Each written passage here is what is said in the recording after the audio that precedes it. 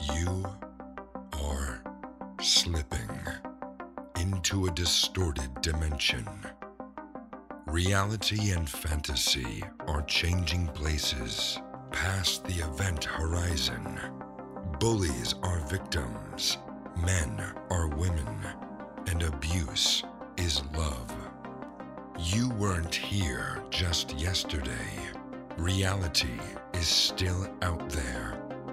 But to find your way back, you have to notice it. And now, the Disaffected Podcast with Joshua Slocum. Welcome to Disaffected. I'm Joshua Slocum, and this is the show where we talk about politics, culture, and relationships through a psychological lens. First thing I want to say, after thank you for joining me, we didn't have a pandemic. All of this, every bit of it, the part that was called a pandemic, a severe emergency, that's a lie. Every single bit of it has been a lie from the beginning. The virus is real. The pandemic and the emergency were never real. That statement that I just made, I predict, we'll see if I'm right about this, I predict that will remain socially unacceptable to say for years, perhaps decades. It may even be permanently socially unacceptable to say. Because if the people behind this bullshit and the millions of Americans who went along with it have their way, the history books, in whatever form they exist, if they exist, will not allow the truth to be told. Millions and millions and millions of Americans, largely on the left, but not exclusively, invested their belief, their trust, their emotions, their sense of self-worth in believing this narrative and in performing the stereotyped theatrical rituals that this narrative requires. That pride and that emotional investment is going to keep millions and millions of people from ever admitting that they were wrong. They will continue not to admit that they were wrong, no matter what the consequences, no matter how badly they treated their friends and family, no matter how many people they said should be fired from their jobs if they won't get the vaccine. Well, you know what? I won't forgive any of them. There are people in my life right now that I have to continue to talk to, but if I did not have an economic interest in doing so, if it weren't important to the way my life is structured, I wouldn't have a thing to do with them. And as soon as I can get away from them, I will never speak to them again, including some people I've known for 20 or 25 years. I am done with this bullshit. And I'd like you, listener, to be done with this bullshit in whatever way you can too. Tell the truth about this. How many people do you know who died of COVID? Let me back up a little bit. How many people do you know whom you believe or whom you were told died of COVID? That's different. Because I've known people, well, I haven't known them, I've been told about them, who died of COVID for having cancer, for committing suicide, for having untreated diabetes. Lots and lots of people with all these conditions, including shooting yourself in the head, died of COVID, because that's our diagnostic protocol, isn't it? What's that from the CDC? Any death that occurs within 28 days of a positive COVID test is counted as a COVID death. This is exercising me because the justification phase of this bullshit is setting in now. People who know goddamn well that they were duped, they know goddamn well that they actively, happily lied along with this and fucked other people, are in the justification phase. So one of the ways I see it is people claiming. I saw somebody today. I know over 40 people who died of COVID. I don't believe you. And you don't believe you either. You knowing liar. Nobody who doesn't work in an elder care home or a hospital knows 40 people who died of COVID. No one. If we'd had an actual pandemic that warranted the severe reaction that we've lived with for the past 2 years, all of us would know people dead from it. And not just our elderly grandparents either. Yet most of us don't. Do you ever think about that? Ever look around you and say, how come I don't know anybody who died in his bed because he had the COVID? You'll be told that's an anecdote. But of course, that's not a two-way street. These accusations of dealing in anecdotes, not data. No. Whenever a COVIDian has a story, that's data. When someone says the emperor has no clothes, that's only an anecdote. All right. Yeah. Okay. I better get off this topic because I don't need to be any more exercised about it. I want to talk about a couple of different things today. First one is gay marriage. Oh, gay marriage. My, how different things look today than they did just a few years ago. I've been thinking about how this conversation started really in the 1990s, when people started talking about taking seriously the fact that lesbian and gay couples often were shut out of the legal and financial structures that married people have that allowed them to arrange their lives in an economically beneficial way, with taxes, with healthcare decisions if one person was in the hospital, with funeral decisions. People started to take this seriously. And what was first on offer, if you'll cast your mind back, were so-called civil unions. This was a legalization process of your relationship that, and I'm gonna use this term. I understand that I'm using it a little bit as an analogy. I know that it's not directly, let me just say it this way. For all intents and purposes, that gave your partner, whom you had a civil union with, quote unquote, next of kin status. Yes, I realize that it's not the same as regular kin. People didn't want that. The activists didn't want that. And I'm sorry to say, I was among those people who did not want that. I wanted much more. Most of us wanted much more. We wanted things that we were not entitled to. What are those things? We wanted the word marriage, and not just the word. It wasn't the word. The word was the symbol for what was underneath that. We wanted absolute, we didn't want tolerance. We wanted to be embraced, to use the current language. We wanted people to see us in the very same way that they saw any straight married couple. We wanted the emotional, dignity, honor, deference, perhaps, that we felt we were entitled to. And so we took great offense at this separate but equal arrangement called civil unions. Does it remind you of anything? Does it remind you of trans? Because it should. Trans people these days believe that they are entitled to be seen by you in a certain way. They believe that they are entitled to your feelings. Your emotions must be consonant with what they would like your emotions to be. This is abuse. This is emotional abuse.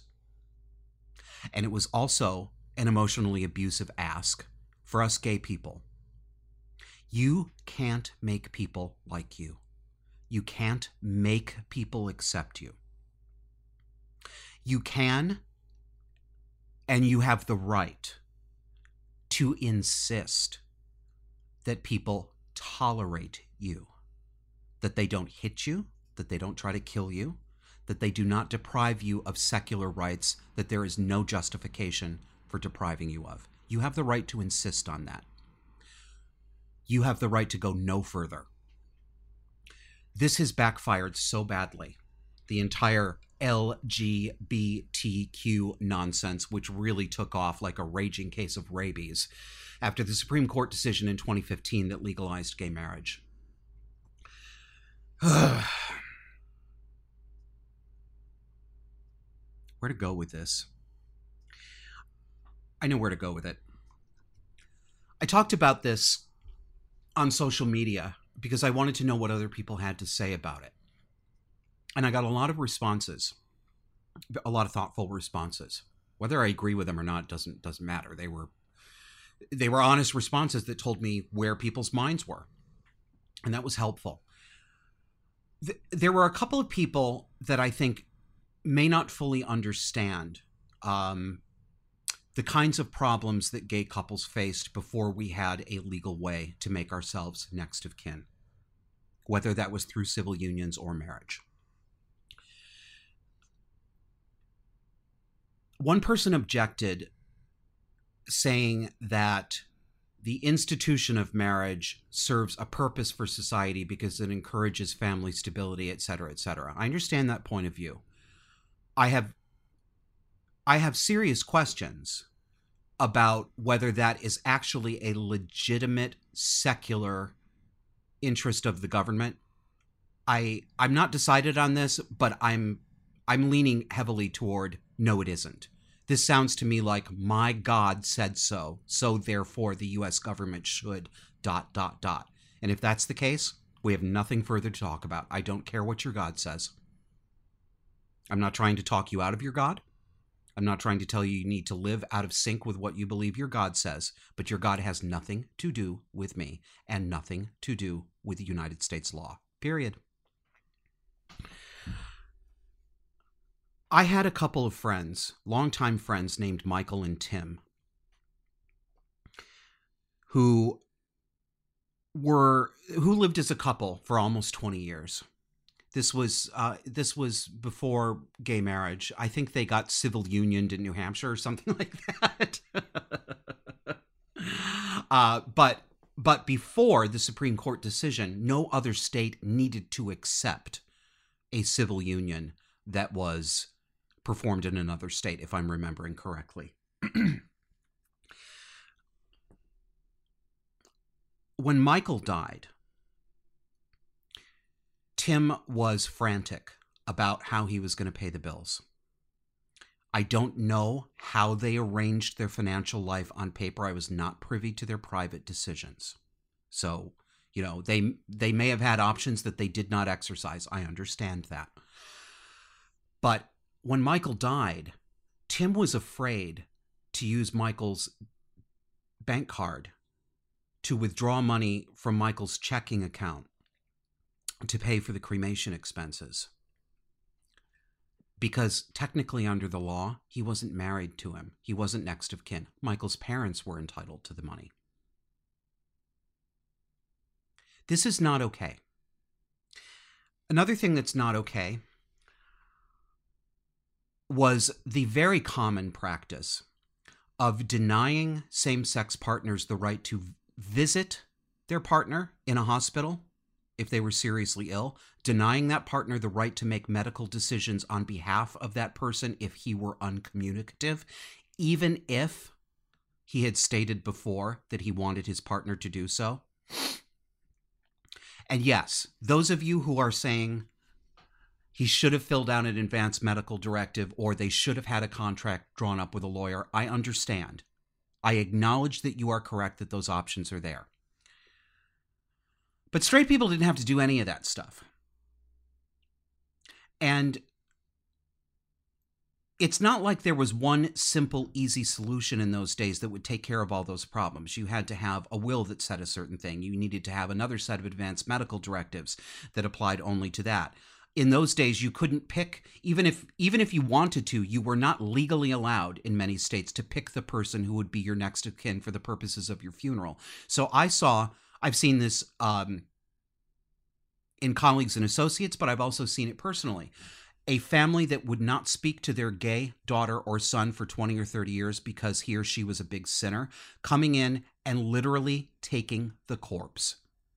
20 years of silence because Jim was a sinner faggot, but we gonna come get his body. We're gonna make sure that nasty faggot Jake can't even mourn his body. This happened all the time. And you can also say, right, but if they'd filled out the paperwork and if they'd done this, bless you for not having the experience of ever having to deal with these problems. Do you know how many times hospitals, doctors, and people in positions of authority flat out ignored this stuff?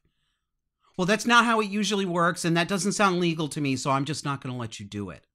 This was reality for gay and lesbian people for a long time. So here is, it's weird. Somebody pointed out to me that I said, I'm going to offer a deal here. I asked people on the right, would this deal be acceptable to you? This is rhetorical, of course, because the ship has sailed. I understand that. But somebody pointed out to me that I was basically offering the deal that had always been on offer in the 1990s and that conservatives had already said yes to. And the deal is this. You can have the word marriage if you want. I think it was a bridge too far for us to try to claim that word. Even though I think, no, I'll leave it aside. You may have that word. In exchange for this, you have to agree that there is a simple legal mechanism. We might call it civil unions. We might call it something different. But there needs to be a single, consistent legal mechanism that requires no more hoop jumping than straight people have to jump through to get a marriage license, that allows people to pick a legal next of kin for the purposes of setting up house, for the purposes of wealth transfer, and for the purposes of making medical, life, and funeral decisions on behalf of their partner. And nearly every single person who said, I'm a conservative, said, I accept that deal. I accepted that deal 25 years ago. I wanted that deal. Your side didn't want it. And they were right. Okay, time for a break. I'll see you on the other side.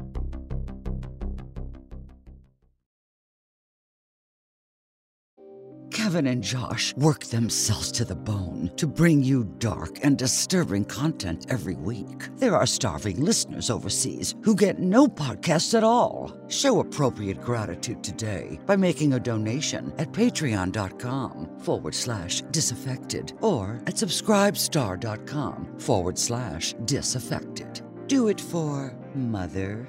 And we're back. Now, I'm going to do something from the other side and make fun of the gay people. So, the other night, my housemate Mary was watching some show in her bedroom, and I could hear the voices of the people on there. And after a few minutes, I thought to myself, oh my God, who are these homosexuals who will not shut up? Because all I could hear was so fabulous, and I was like, so I go over to her door and I said, what the hell are you watching? And it's that fashion show, Project Runway. I didn't even know that was still in existence anymore. It's one of these shows where they have contestants, they have to design a frock or some sort of thing and move to the next level or whatever. So of course it's going to be full of gays. Full of gays! And it was this one gay, and his name was Casanova, because of course it was. I heard this woman talking back to him. Well, Casanova, I'm like, are you fucking kidding me? Are you serious? He comes up in there and he's like, my name is Casanova. Sure it is, Ralph. Well, you know what? He got eliminated from the show. Thank God. And it got me thinking, how did I stand to spend as many years as I did as a younger man in the gay community? Because you know what? Gay men are annoying. They're really annoying. And it's not just... Well, see, here's the problem. The higher the number of gay men in one place at the same time, the higher the annoyance factor. But it's worse. Because the scale is logarithmic. It's not linear. So if you have one gay man, you have an annoyance quotient of, say, 100. If you've got two, it's actually 16,000 times more annoying. I can't even go up the scale because we don't have enough numbers for this, but that's what it's like. So I propose that we have, a rule. One gay in the room, one at a time. So how it would work would be like if I were to go to a club or a party, somebody would be stationed there, basically to bounce the gays. And be like, oh, sorry, Josh. Lance is already in here. Please remain behind the line. Because you know what? I'm going to do it myself. If I am ever the owner of a venue or if I give grand parties or something, remember Mad TV? Do you remember the Vancom lady? I'm going to station her at the door. And when an extra gay shows up, it's going to be, Cha, you know what?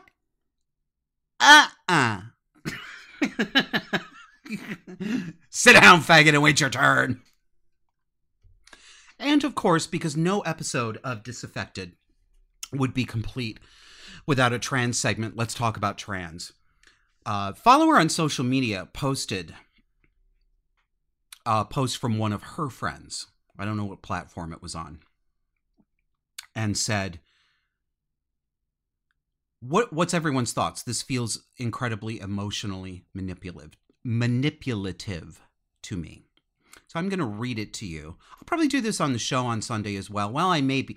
Oh, let me plug the Sunday show. We have a video example, one of the best examples I have ever seen of cluster B behavior in public. It is so complete, and it illustrates, I'm not going to tell you exactly the dynamics, but you'll recognize them when we talk about it on Sunday. It is such a good illustration of a particular set of cluster B relationship dynamics and how they play out in public that, as my friend therapist Jake Whiskerchin said, it could be a case study. We're going to go through this video, and we're going to stop as many times as we need to illustrate the exact tactics that are going on. I hope it'll be enlightening, or I hope it will be something that can give people confidence, because I think a lot of you are going to recognize some of the behaviors, but you may not have been able to figure out exactly why a person would behave this way. We'll do that on Sunday. So here's a little, here's a mini version that's similar. So here's the post that my friend put up. I am your trans friend, and I am hereby asking you to put down one thing you like. It's such a minor thing to ask, and the evidence is very clear. It's so silly that this small ask can't be respected.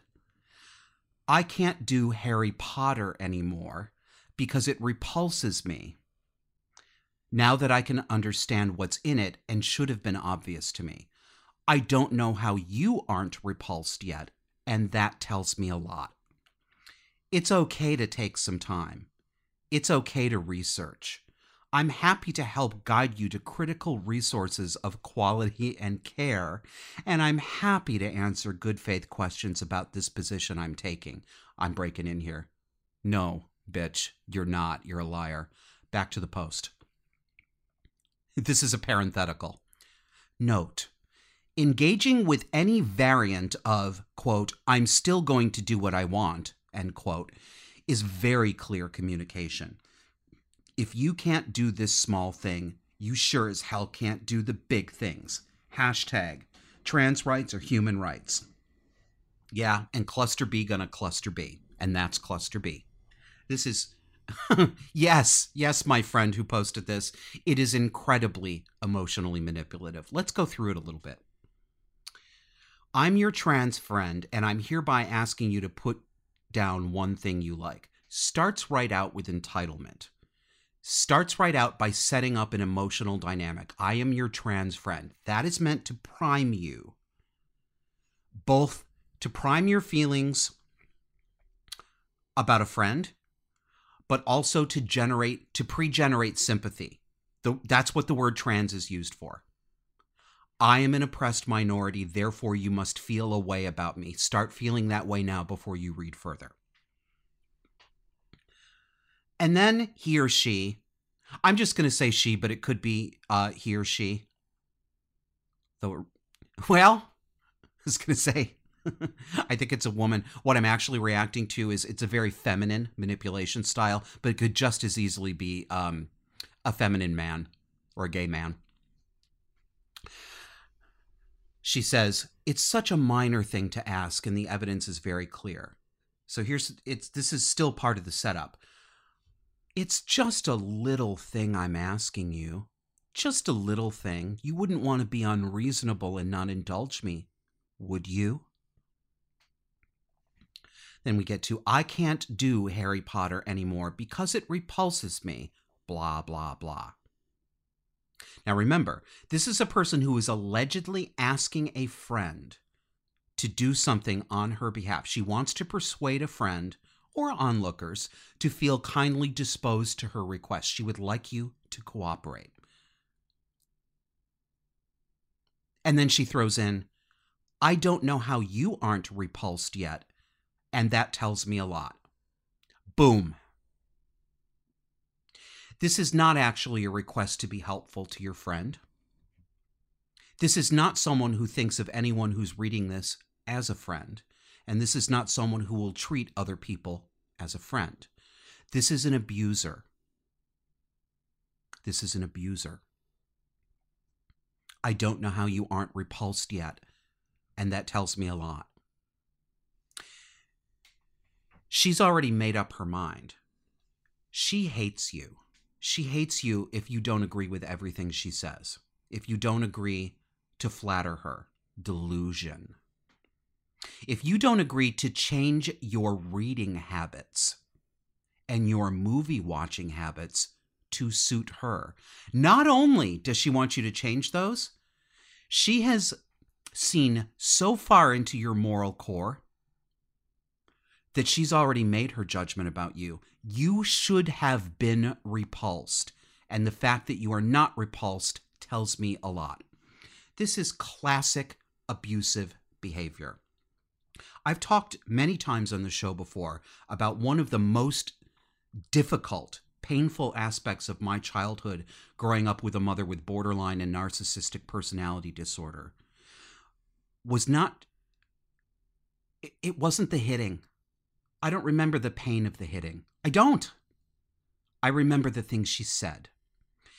And the worst things she said were the judgments about the moral failure of my own emotions, my own feelings. It wasn't enough in my mother's eyes. Let's say that she thought I had made a moral mistake in my judgment about something. It wasn't good enough for her to correct me on that or to persuade me to her point of view.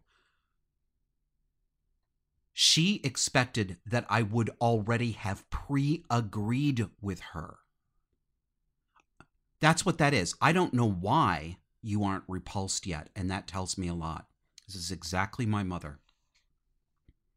You should have felt this way. I shouldn't have to tell you to feel this way.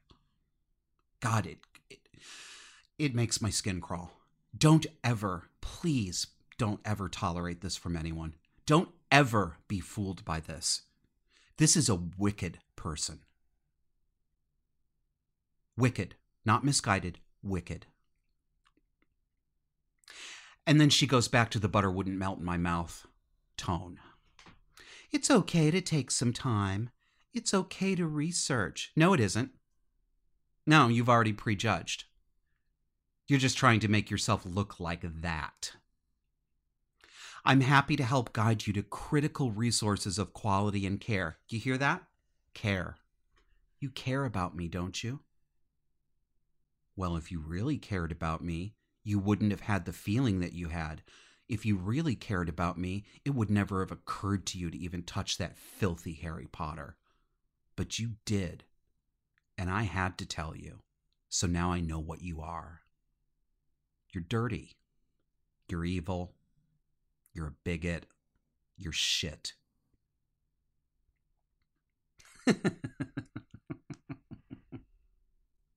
And I'm happy to answer good faith questions about this position I'm taking. No, you're not.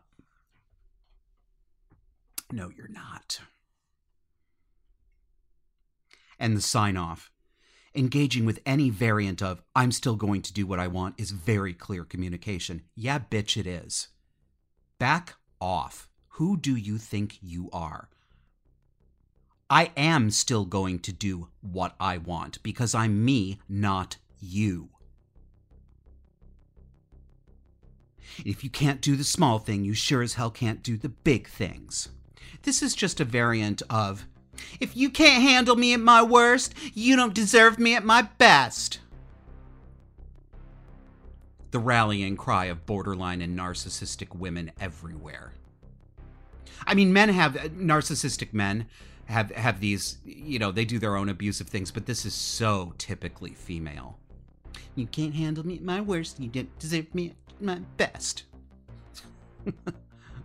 Honey, I wouldn't give a plug nickel for your best. Anyway, that's the show. Hope to see you tune in on Sunday. Take care, friends. Well, hello, listener. It's Mommy again. You're quite welcome for the fine programming. Why don't you show some gratitude? Send Mommy some money on Patreon, patreon.com/disaffected, or subscribestar.com/disaffected. You wouldn't want Mommy to starve, would you? And if you don't love your dear mother, you're not invited to find us on YouTube, Rumble, or Odyssey for our hottest weekly content. I guess this is goodbye. Forever.